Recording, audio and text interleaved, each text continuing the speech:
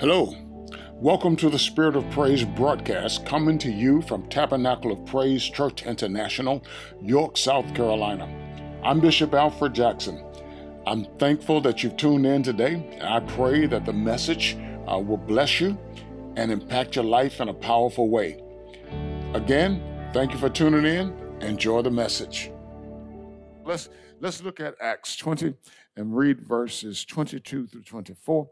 And this is not a long message, so pay attention. Amen. Well, I don't intend for it to be a long message, all right? And now, compelled by the Spirit, I am going to Jerusalem, not knowing what will happen to me there.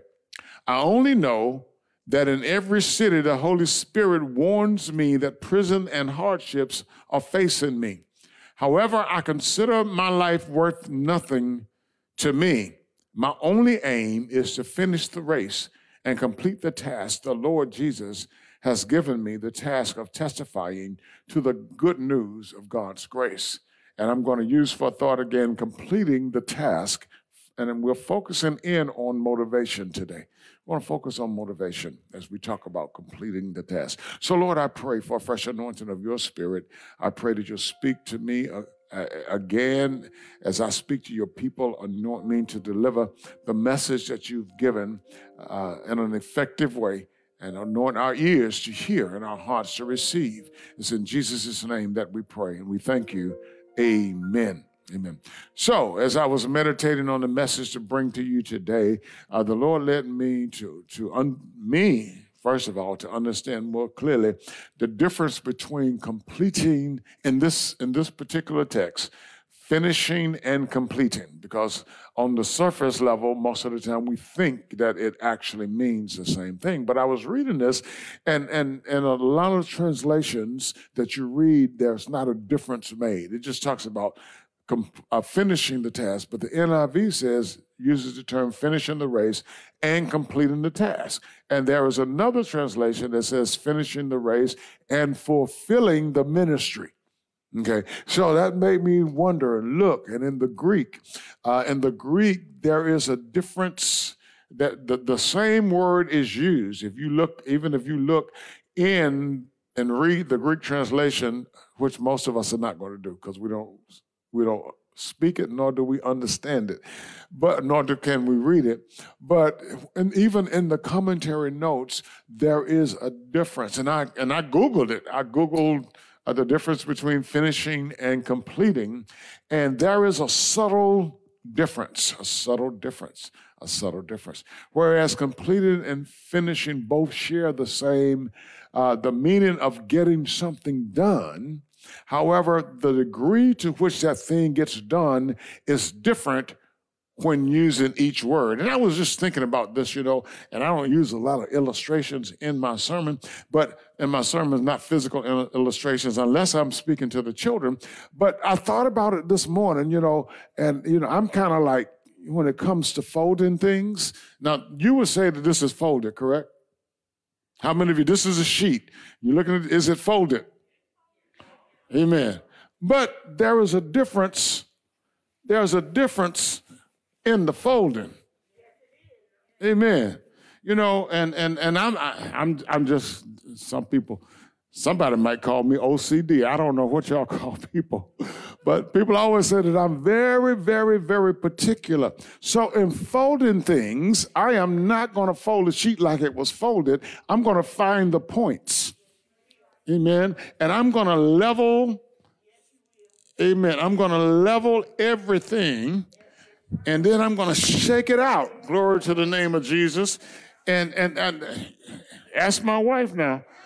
When I fold sheets, I'm not just playing with y'all. I'm not just telling you something. But when I fold sheets at home, when I fold my clothes up to go in my drawer, down to my underwear and my socks. Amen.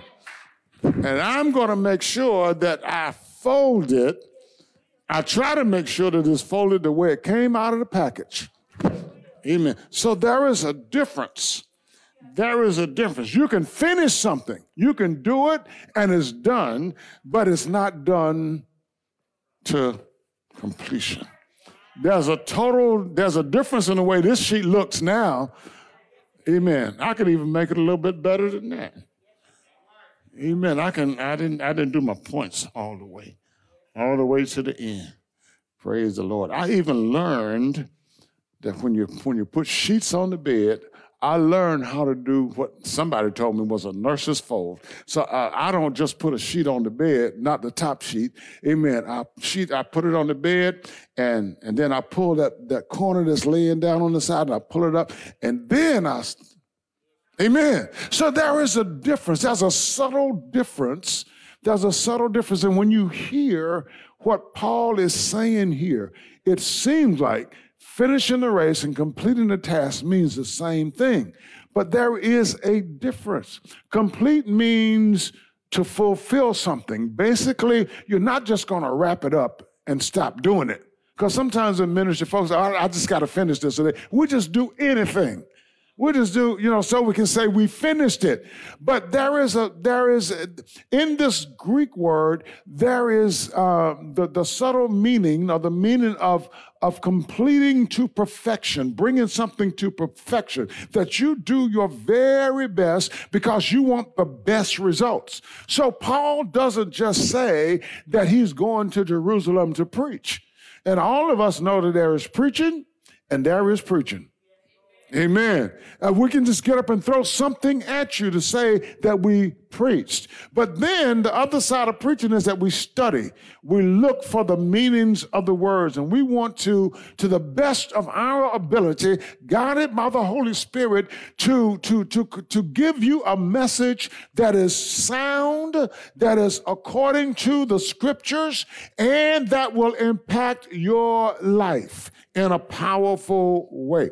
So when we talk about completing the task in 2022, I sense that the Lord is saying that the time is now to fulfill, not just finish something, but to fulfill to the best of our ability, amen, what we have been assigned to do. Fulfilling to the best of one's ability suggests that a person puts forth his or her best efforts. Best efforts. Amen. So, I just thought about this, and I just remember when I first started. So when we were I'll go back to USC with the Touch of Faith Gospel Choir. I grew up in the country. And we didn't have musicians in the church, so we made our own music, and sometimes it sounded good and sometimes it didn't.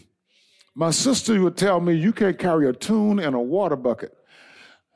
But so going to college and, meeting people who had sat under musicians and been trained. And so, I learned that there is a difference in just doing something. Amen. And doing it to perfection. And I think one of the things we've learned in Tabernacle of Praise is that we just don't throw anything out musically. Amen. Amen. So you work hard and you take the rebukes and everything else that may be thrown at you in the music ministry so that you present you to your very best to the Lord, because you're serving as unto the Lord and not as unto you're just not just doing something to say it's done. Amen? Amen. Amen. People used to say, and you've heard me say this, well, the Lord only requires your best. Yes, that's right. He requires your best. To get your best, you have to put forth effort. You got to put forth effort. You can't settle for anything. And so I sense the Lord saying that to us, amen, that we must put forth our very best effort to get the very best results, because it's the results that count. We're not just doing something. We're in the Lord's ministry, and in the Lord's ministry, we have been sent like Jesus to seek and to save those who are lost. So everything that we do has to be centered around seeking and saving that which was lost. Even if we build up other people, the end result is that as we build others up, as we make disciples of others, they have the same mentality that I'm going to put forth. I'm going to learn what it is to be a Christian. I'm going to learn how to rightly divide the word of truth so that when the responsibility or the opportunity is given to me, I am going to seek and to save the lost to the best of my ability. I'm just not going to go out and throw out anything. Amen. So if that's the case, then Paul was not simply concerned with finishing his Christian journey, which he calls the race. He's concerned about putting forth his very best effort so that he can have the best results from the testifying to the gospel of God's grace in Jerusalem and Rome. From that perspective, completing the task speaks to us putting forth our very best effort, not simply just doing something. Paul understands that the assignment on his life was not simply just to make it to Jerusalem and to Rome, but to fulfill the task, to bring to perfection in the best possible way within his own capabilities, the things and of course the anointing of the Holy Spirit, the things that the Lord had placed in his hands, in particular testifying to the gospel of God's grace, which he had done everywhere he went. After Paul was saved, if you look at his life, you see how he ministered the gospel and the number of churches that were planted and how he has even impacted the body of Christ today. Because we, in the Bible, in the New Testament, we have more of Paul's writings than anyone else's writings. When you look at the epistles, most of them are written by Paul. Okay, so saints, this text and the theme speaks to the motives of our hearts. It speaks to the motives of our hearts. And prayerfully, this message today will lead into our conversation that we're going to have later on in the year. It speaks to the kind of work that we want to render to our God, who's given us his best. God so loved the world, he gave his only begotten Son, that whoever believes in him should not perish, but have everlasting life. He gave us his only, which means he gave us his best. Jesus is the only wise and sufficient sacrifice for your sins and mine. God didn't just give us anything. He didn't just send an angel. He didn't just send an angel. He sent Jesus. Amen. There are myriads of angels, but God didn't just send. He didn't send Michael. He didn't send Gabriel. He didn't send one of the other myriads of angels. He sent his only begotten Son. He sent Jesus, the second person of the Godhead. Amen. To save us from our sins. So God's work deserves more than our half-hearted efforts. And when we come to the place where we have this mind, the perspective, the determination to put our best in what we do for the kingdom of God, when we have this perspective and this determination, we're on the right road to completing the task that's been placed in our hands, okay? And this follows the teaching of the Lord Jesus Christ. In Matthew chapter 6, verse 21, Jesus says, where your treasure is, there your heart will be also. And so sometimes when we look at the body of Christ, we have people who are serving, who are doing things, but their hearts are not in it. Why are their hearts not in it? Because that's not where their treasure is. Where your treasure is, there your heart will be also. And so that brings up something else. Well, at least it did for me as I was praying and meditating. It brings up, as I said, motivation, the motivation and the issues that come along with motivation and the lack of motivation. Motivation. Are you motivated? for the things of God? Or do you find that your heart is just not in it, and you do it because you are either asked to do it or you are in some way required to do it? We see in some people a lot of motivation. We see in some people an excitement about the ministry, an excitement about church, an excitement about reaching others with the gospel, an excitement about praying.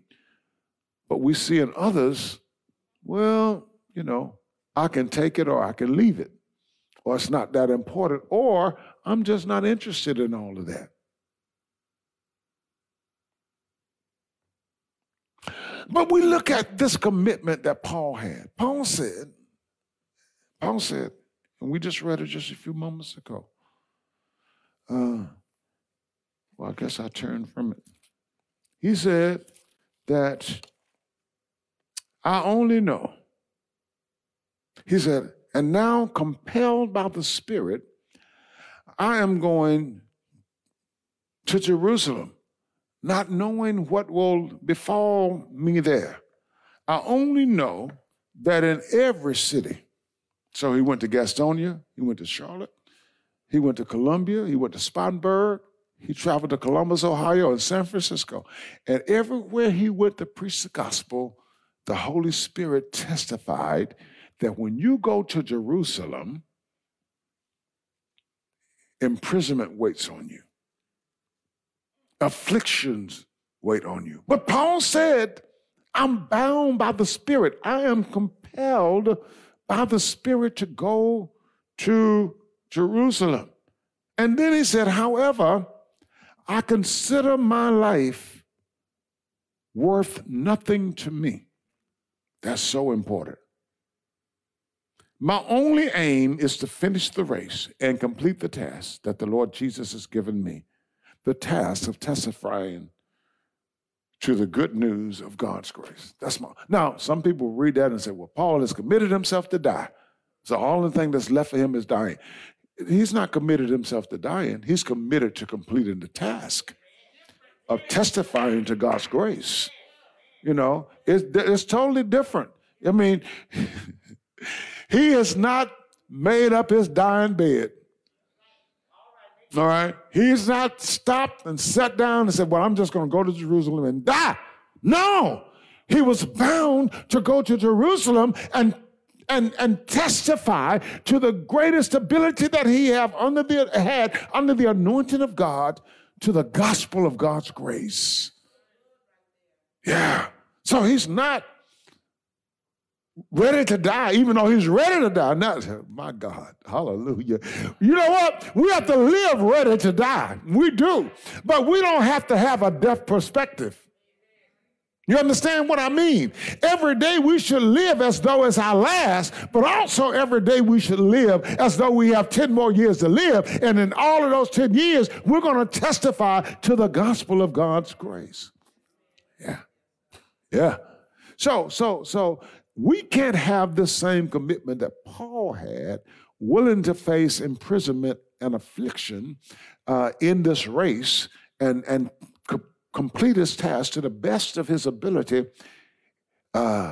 if for some reason our motivation is not there. So as we talk about completing the task, for a lot of us, you got to deal with motivation. For some of us, we're just going to jump right in. We're going to continue doing what we've been doing, and we will even do more. We will even do more, even when we see people slacking. But rather than seeing people slacking and maybe condemning them, I'm reminded that the Bible says, you who are strong, oh, goodness. You who are spiritual, when you see your brother or sister overtaken in a fault, you've got to see people's waning as they're being overtaken in a fault. And then you have to learn how to restore that person in a spirit of gentleness and meekness. And let me say this, for the person who may need to be restored, you cannot take someone's encouragement as a rebuke. You cannot take someone's encouragement as judgment. All right? Because whenever the spirit of offense comes in, you've allowed Satan to take over, and Satan will close your mind off to the things that you need to hear that will help you in your walk with the Lord. So a lot of times in the body of Christ, we've mixed a whole lot of things up. We allow, and you got to be real about this. We have to be real about this because we allow Satan to enter in, and, you know, people don't like, in America especially, folk talking about other people being demon-possessed or the devil got in their lives. But it's the truth. Amen. We just have to deal with this and not be offended, because if you want to be restored, if you want to be helped, you have to be open to the help. And then you got to be able to trust your other brothers and sisters in the Lord who perceive what's going on in your life. They're not just looking at you. They're not following you around every day, looking in your window, watching you in your car. They speak by the Spirit of God, even though they may not say so. When a person speaks to you and you know that they're speaking truth and they've not been watching you and following you and monitoring you, then you know it's by the Spirit of the Lord. Just humble yourself and receive the correction. Receive the help. Now, COVID-19 has uncovered in many of us our relationship with the Lord. Whether it's good or whether it's weak, COVID-19 has shown up. It's like covers have been taken off, and people are recognizing this. You don't have to say Bishop has been listening to somebody else. You know if it's the truth in your life. Just be honest. Why did you say COVID-19? Because we've been disconnected. We've not been coming together. And people tend to feed off of one another. They do. So we feed off of each other. So then we get in the group. And because we like doing something in the group, we can do it. You hear people talk about, and I'll say it a lot, just worshiping the Lord when you're all alone. You don't need anybody else. You just worship the Lord. I know it's not the same as being in the sanctuary, but you have to be able to worship God when there's nobody but you and God. Amen. When you don't have the keyboard, when you don't have the lead singer, amen. When you don't have the lead prayer, when the preacher is not excited and motivated and stirring, when you are all alone, you have to be able to worship the Lord. And that has made the difference for a lot of people because they don't have that relationship with the Lord that they ought to have. So when they're not around their comrades, the people that they like, and that's why, saints of God, when we see our buddies, our friends, our comrades, and we know that they don't have that relationship with the Lord, we need to be speaking. And we don't need to be going along with people in their foolishness. Well, you may not call it foolishness, and I'm trying my very best not to use words that's offensive to people because I want people to hear this message. This message is so critical in these times that we're living in because we are not fully back together. The devil is dividing us.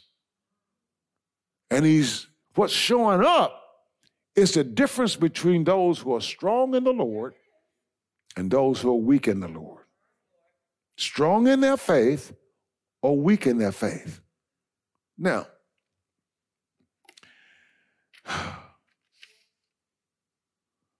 corporate gatherings have been so important for us. So really, they have been.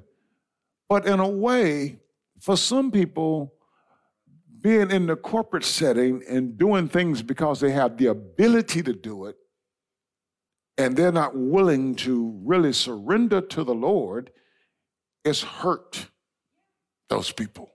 So now, when we don't have that motivation of the group, it's shown up, and people don't know what to do. People don't know what to do. Hear this, please. With no judgment or condemnation intended or mixed in. COVID-19 has brought about a sifting in the body of Christ. want you to remember the words of Jesus in Luke 22:31 as he speaks to Peter. When Peter tries to rebuke him, because Peter wasn't where he should have been in the Lord. And it took even some more rebukes from Peter later on to really get there. But Jesus said, Simon, Simon, Satan has asked for you that he might sift you as wheat. Or it says, Simon, Simon, Satan has asked to sift you as wheat. But I have prayed for you, Simon, that your faith may not fail. And when you turn back, strengthen the brothers. Now we need to bring a separation in that message. We need to hear that Satan asked to sift Peter, as he will sift you and me. I'll try to sift you and me. Sifting wheat is the process of separating the wheat, the grain of wheat, from the husk. So if you paid attention, and we don't do it here in America, but in Africa, they still, when they harvest the wheat, they will beat it, and it's in a sheet, and they will take a little basket and throw it in the air when the wind is blowing, so that the wind blows the husk away and the grain of wheat falls to the ground. What has happened to many in the body of Christ is that there has been a sifting, and some of us are discovering that we are not who we thought we were. Or we've lost some of that zeal and excitement that we thought we had. Satan has been able to show his hand in our lives. Now, we know the scripture. Satan prowls around like what? Roaring lion, seeking whom he may devour. So what Jesus is saying here is not something that's so far away from us that this is just something out of the ordinary. Satan is looking to devour you. Every one of us, he's looking, he's prowling around, and he's finding that person that's weak in faith. He's tempting all of us. But those of us who are stronger in faith know to resist the devil steadfast in the faith, and he'll flee from us. But for that person who's weak, that person whose attention is not where it ought to be on the Lord, that person who has a form of godliness and deny the power of a godly life, that person whose energy has been feeding off of their friend or feeding off of the group, and they don't have that personal, deep relationship with the Lord that they ought to have.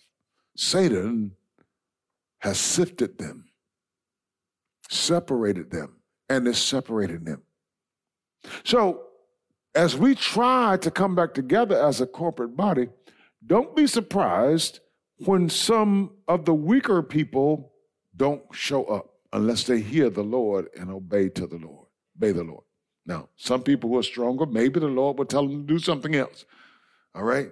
But you got to be led by the Spirit of Almighty God. If you don't know the Spirit of God, if you don't know the voice of God, you don't know who's leading you. Jesus said, my sheep know my voice. Another's voice they will not follow. All right? Yes.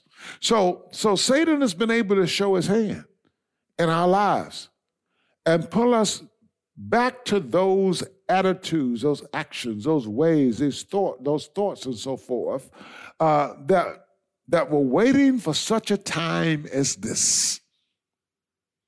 Yeah. Because Satan doesn't leave us alone. He just waits for the opportune time. COVID-19 has been an opportune time for Satan to show his hand. Yeah. So that's what has happened for many. But I want you to hear, let's see here. Matthew chapter 12, verses 43 through 45. I want you to hear that. Praise the name of Jesus. You got your Bibles? Matthew chapter 12, verses 43 through 45.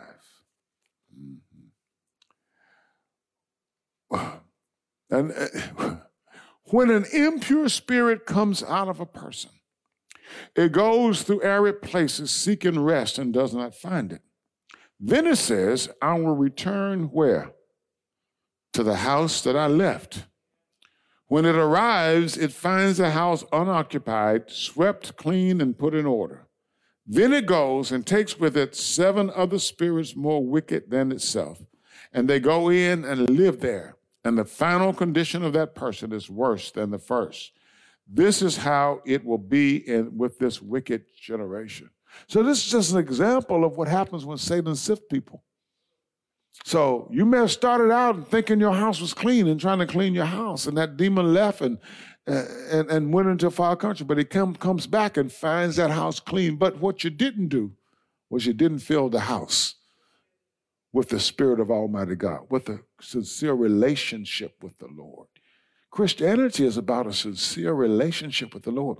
So when he comes back and he finds that the house, even though it's swept and clean, is still empty. So he goes and gets 7 other demons more wicked than himself when he comes back. And he said, so this is such a dangerous thing because your latter end will be worse than it was before. If 7 other spirits more wicked than that spirit comes to dwell in you, it's going to be worse than it was before. That's why over the years, as people fall away from the Lord, many times it's hard to get them back. And they don't realize the battle that's going on in the spirit realm. All of this deals with the battle that's going on in the spirit realm. That's what it deals with. It's not about me condemning you. It's not about me preaching about you. It's not about me being judgmental and being this. I'm trying to help you understand that there is a battle going on in the spirit realm. Satan wants you. Satan wants to sift you. Satan wants control over your life. We've got to see that this is not about the church being mean or judgmental. It's not about God being mean or judgmental. It's about God wanting you to have the right relationship with him so that you can live in fullness on this life, and then when you die, you can live with him eternally in heaven. But it ties into your motivation. Your motivation. Listen, Paul didn't just have the commitment to go to Jerusalem and Rome to testify to the gospel of God's grace. Coupled with that and superseding his desire or his commitment to go to Jerusalem and Rome, coupled with that and superseding that was his relationship to the Lord, his commitment to God. You can't do this work without commitment, serious commitment to God. Not saying that any of us are perfect, but we thank God for his grace on our lives. But it ties into our commitment to God. Paul says, as he talks to the elders of the church of Ephesus, as he says, and now I go, and I'm reading now from a different translation, bound in the spirit to Jerusalem, not knowing what things will happen to me there. Okay, except that the Holy Spirit testifies in every city saying that chains and tribulation or imprisonment and tribulation, afflictions, wait for me there. But then he says, none of these things move me, nor do I count my life worth anything to me, or my life dear to myself. That's what we say, being really sold out to the Lord. Nor do I count my life dear to myself. No. Now, this part is not in the message that I wrote. But when you think about your life, what's your life? And every believer has to ask him or herself, what's my life? How do I live it every day? What's my focus in my life? Is my focus the Lord? Is my focus glorifying God? Do I count these things in this present life? Whether it be my family, most of the time it's things, the things that I have. And a lot of times it's pleasure, just living my life the way I want to live it. Do I count my life dear to me? And most people do. Because they've never taken up the cross. They've never denied self. Before you get to taking up the cross, they've never denied self. or they thought they were denying self, but never really did.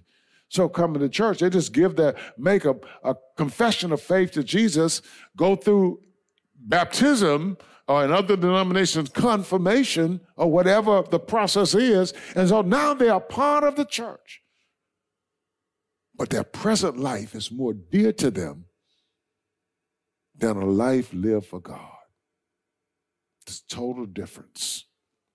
Total difference. It was Paul's relationship to God that was a motivating factor in his determination to finish the race and complete the task. To the best of his ability, mind you. It was his commitment. We cannot talk about commitment to God so much. That's total difference than being committed to the church. You can be committed to your church, and a lot of people are. They love that church. Thank you for loving Tabernacle of Praise, but this church can't save you. Amen. There's nothing in this building, nothing physical in this building that can save you. You can sit on those soft pews, but you will die and go right to hell. It's your commitment to the Lord Jesus Christ that makes all of the difference in the world. Okay. So if Paul's commitment had not been there, if that commitment to the Lord had not been there, Paul could have easily have been dissuaded. Can you imagine if he was not committed to the Lord and the Holy Spirit said, if you go to Jerusalem, you're going to go to jail. You're going to face tribulation. What do you think Paul would have done? Well, I hear the Lord say that I don't have to go to Jerusalem. I can go to Nineveh. I can be like Jonah. I can run away from this challenge. But his commitment to the Lord kept him from being like Jonah. You understand it? Amen. He didn't run away. He ran to the task. Now hear this.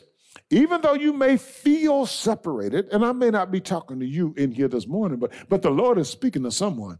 Amen. He's speaking to someone.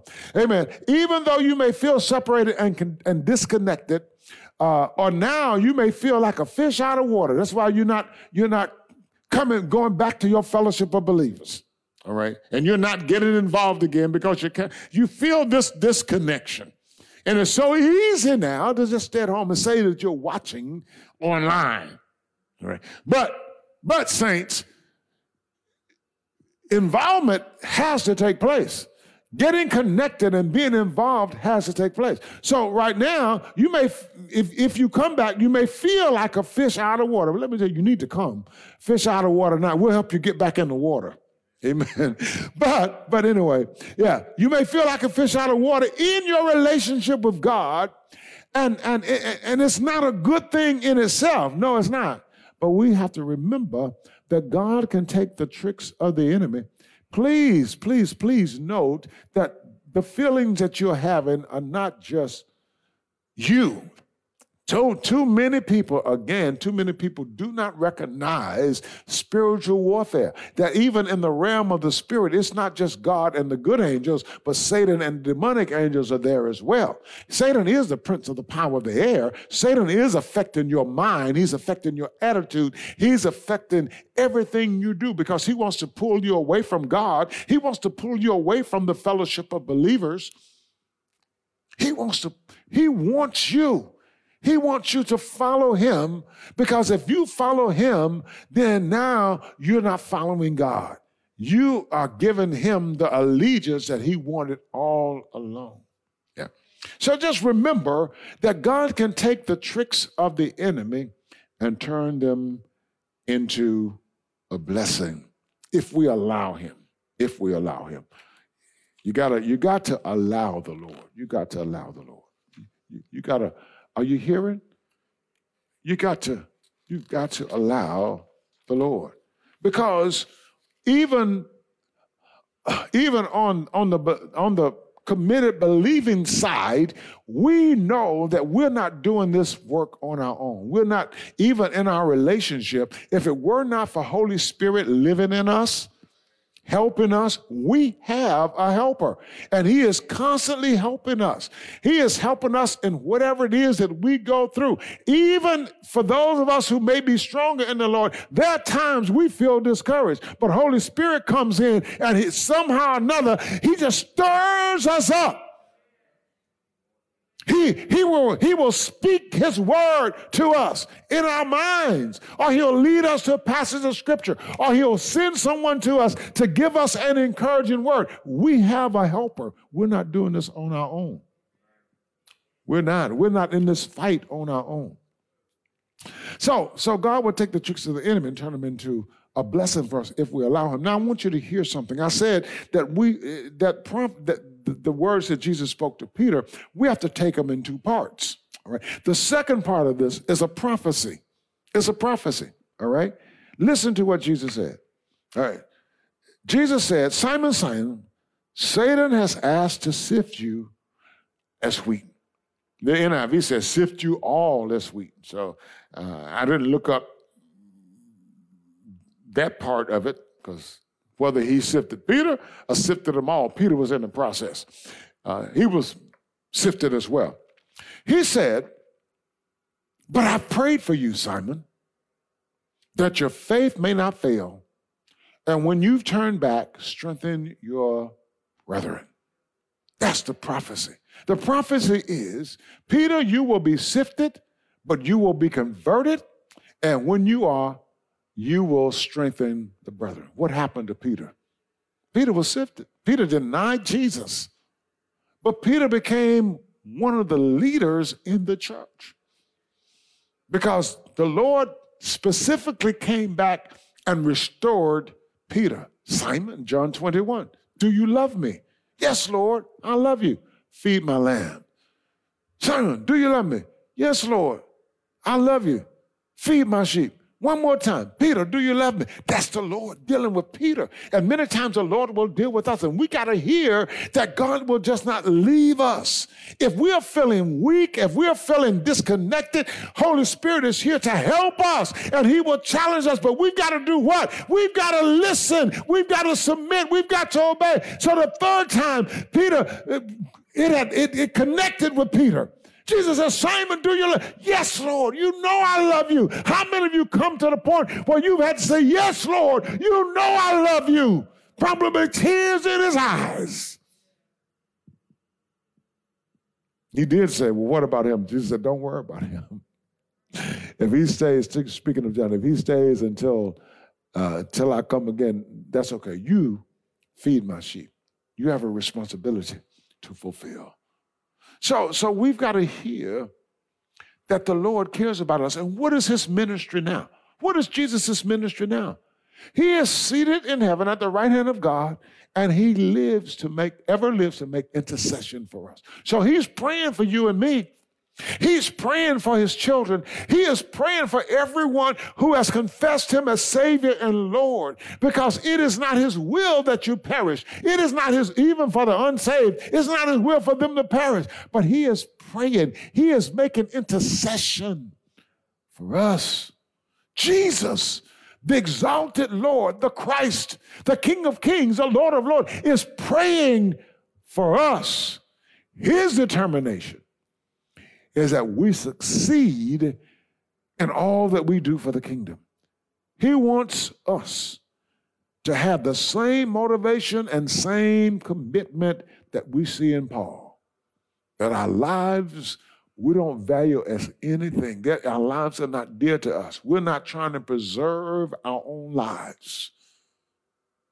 We're not. We got to get to that point. I'm not saying that if you're sick, you don't go to the doctor. I'm not saying if you're hungry, you don't feed yourself or eat. I'm not saying that. But I'm saying that we're not preserving life as we know it outside of Christ. We've yielded our lives up to Jesus. Paul said, for me to live is Christ. That's what I'm saying.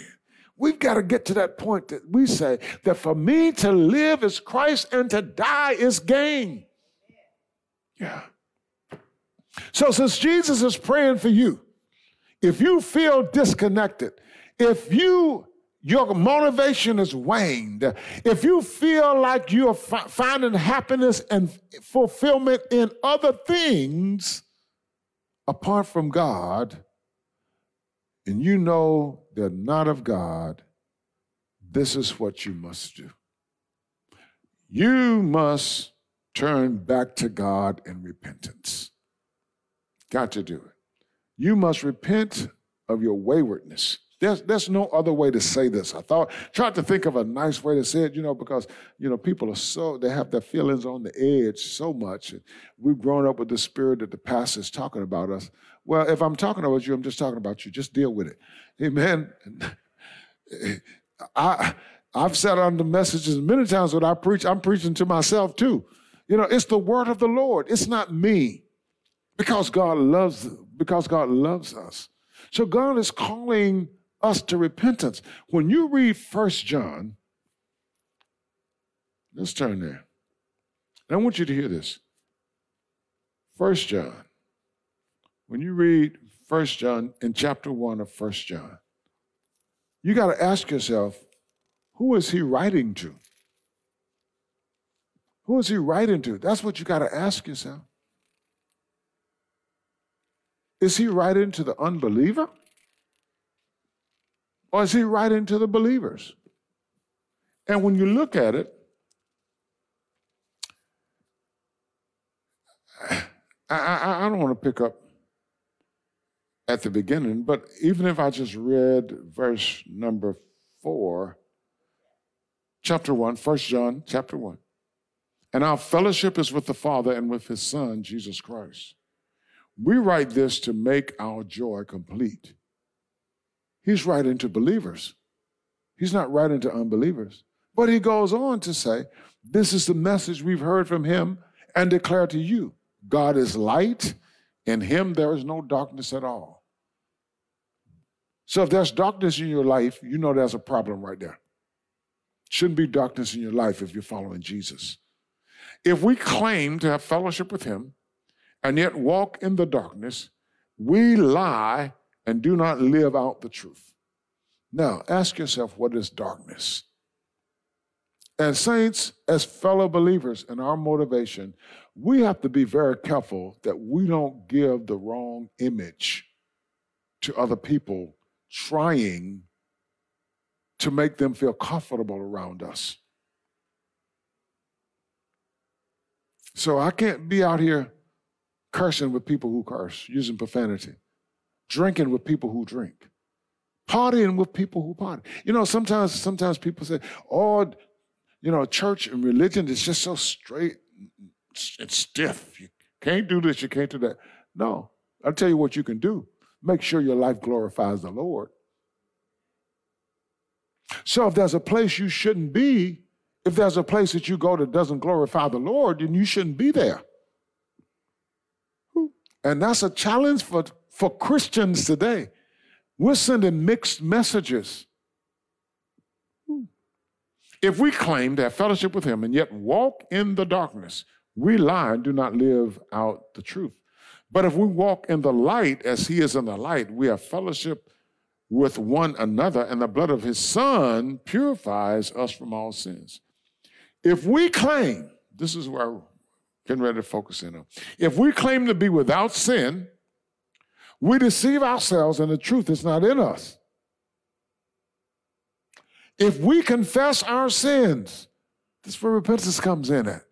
If we confess our sins, he is faithful and just and will forgive us our sins and purify us from all unrighteousness. That's the key. If you're feeling disconnected, if you're feeling empty, if you're feeling out of sorts, if your motivation has waned, the only thing for you to do is to come back and repent. You need Holy Spirit's help. You can't stay out there, because the longer you stay away from the Lord, the farther you're going to go away from the Lord. And the more difficult it's going to be to come back. Yes, I thank the Lord that with all that has happened to me and my 46 years of ministry and my almost 67 years of being saved, I didn't stray from the body of Christ. Because there was something that was going on in the body of Christ that attracted me and that helped me. And every hard message I heard helped me. Every motivating word I got, an encouraging word I got from another believer helped me. I don't remember getting mad at people for rebuking me. I don't remember it. Maybe I did, but I sure don't remember it because it helped me get to the place where I needed to be in the Lord. And even today, saints of God, I thank God that in the midst of COVID-19, I'm encouraged. Are you encouraged today? There are some people that are not encouraged. There are some people whose motivation have waned. If we're going to complete this task, and there is a task that is assigned to every one of us, it's not just the bishop, it's not just the elders and the ministers, it's not just the faithful few, but it is everyone who has named the name of Jesus. Gotta complete it. You can't complete the task if your motivation is not there. What's going to help your motivation? An exciting sermon? No.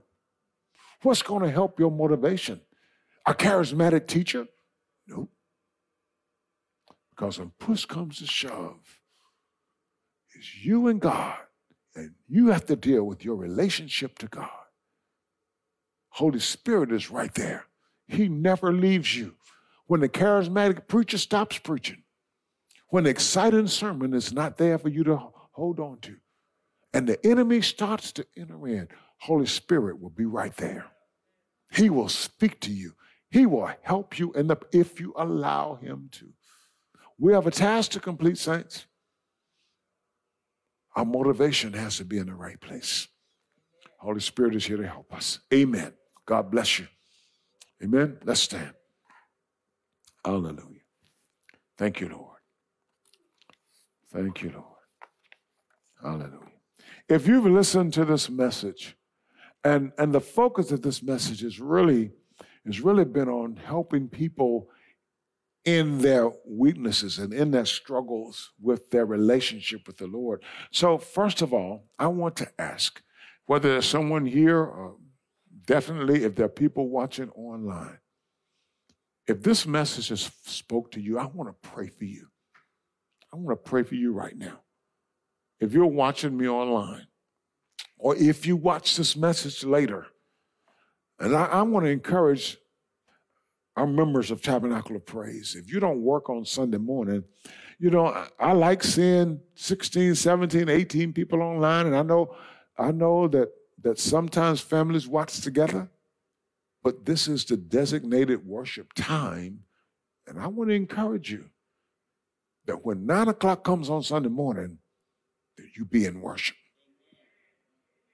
Whether you're online, whether you're at home, set yourself. We told you this in the beginning. Set yourself so that your hearts and minds are here at this time set for this corporate body.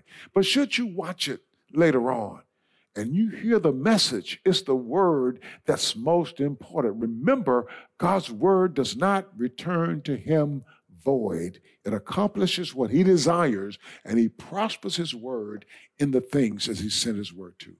So as you hear the word, you've been feeling discouraged. You've been feeling out of sorts. You've been feeling like, you just don't have the motivation anymore. You've heard what you need to do. You understand now that warfare is going on. This just didn't happen. Hopefully it'll make you look back and see maybe all along I wasn't where I needed to be. Maybe I just got caught up in the hype of the crowd. And I went with the crowd.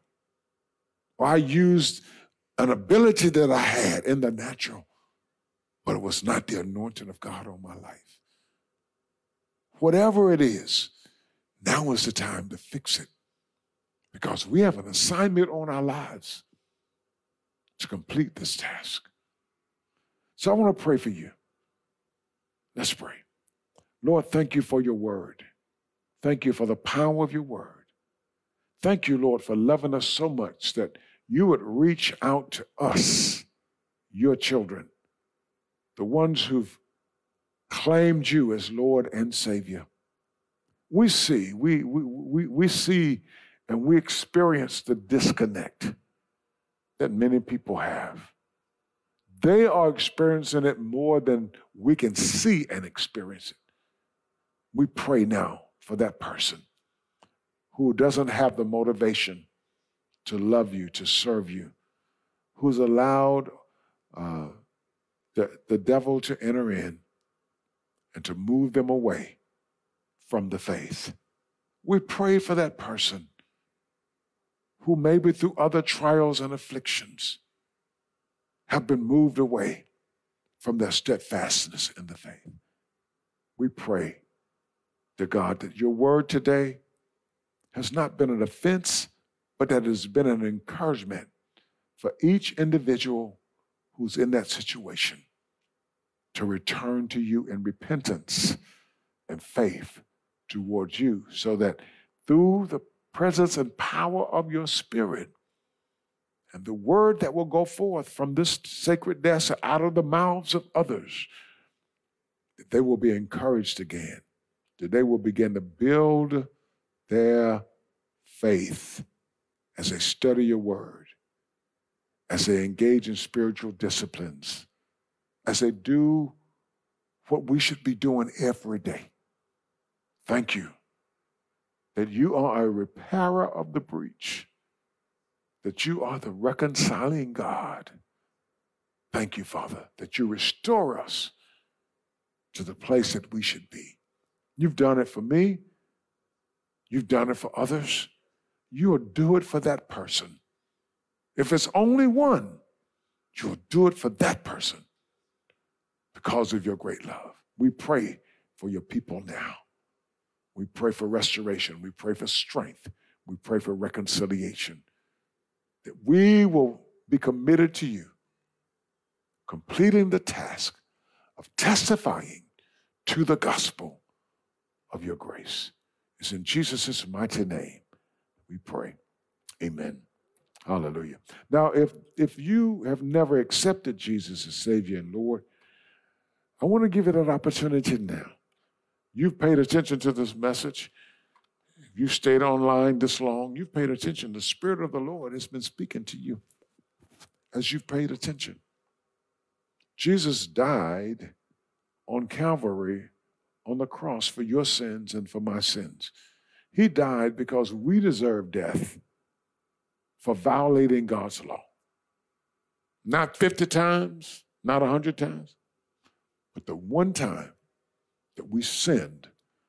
God's law says the soul that sins shall surely die. So all of us deserve death for our sin. Jesus, the only begotten of the Father, full of grace and truth, Jesus Christ, the one that God sent, died in your place, died in my place, satisfied God's law for you and for me. For me to be saved, I had to accept the sacrifice of Christ on the cross. I had to accept Jesus as my Savior and my Lord. For you to be saved, you must accept Jesus Christ as your Savior and your Lord. There is no other name given among men whereby we must be saved. Jesus says, I am the way, the truth, and the life. No person comes to the Father except through me. He is the only means God has given for our salvation. If you want to be saved, if you want God to take over your life, accept Jesus. He's not going to harm you. He's going to help you. He says, I've come that you might have life and life more abundantly. He wants to give you the fullness of life that you can never experience in this world apart from him. Pray this simple prayer with me, if that's what you want. Lord Jesus, I am a sinner. I cannot save myself. But I believe that you died on the cross for my sin. Thank you, Lord.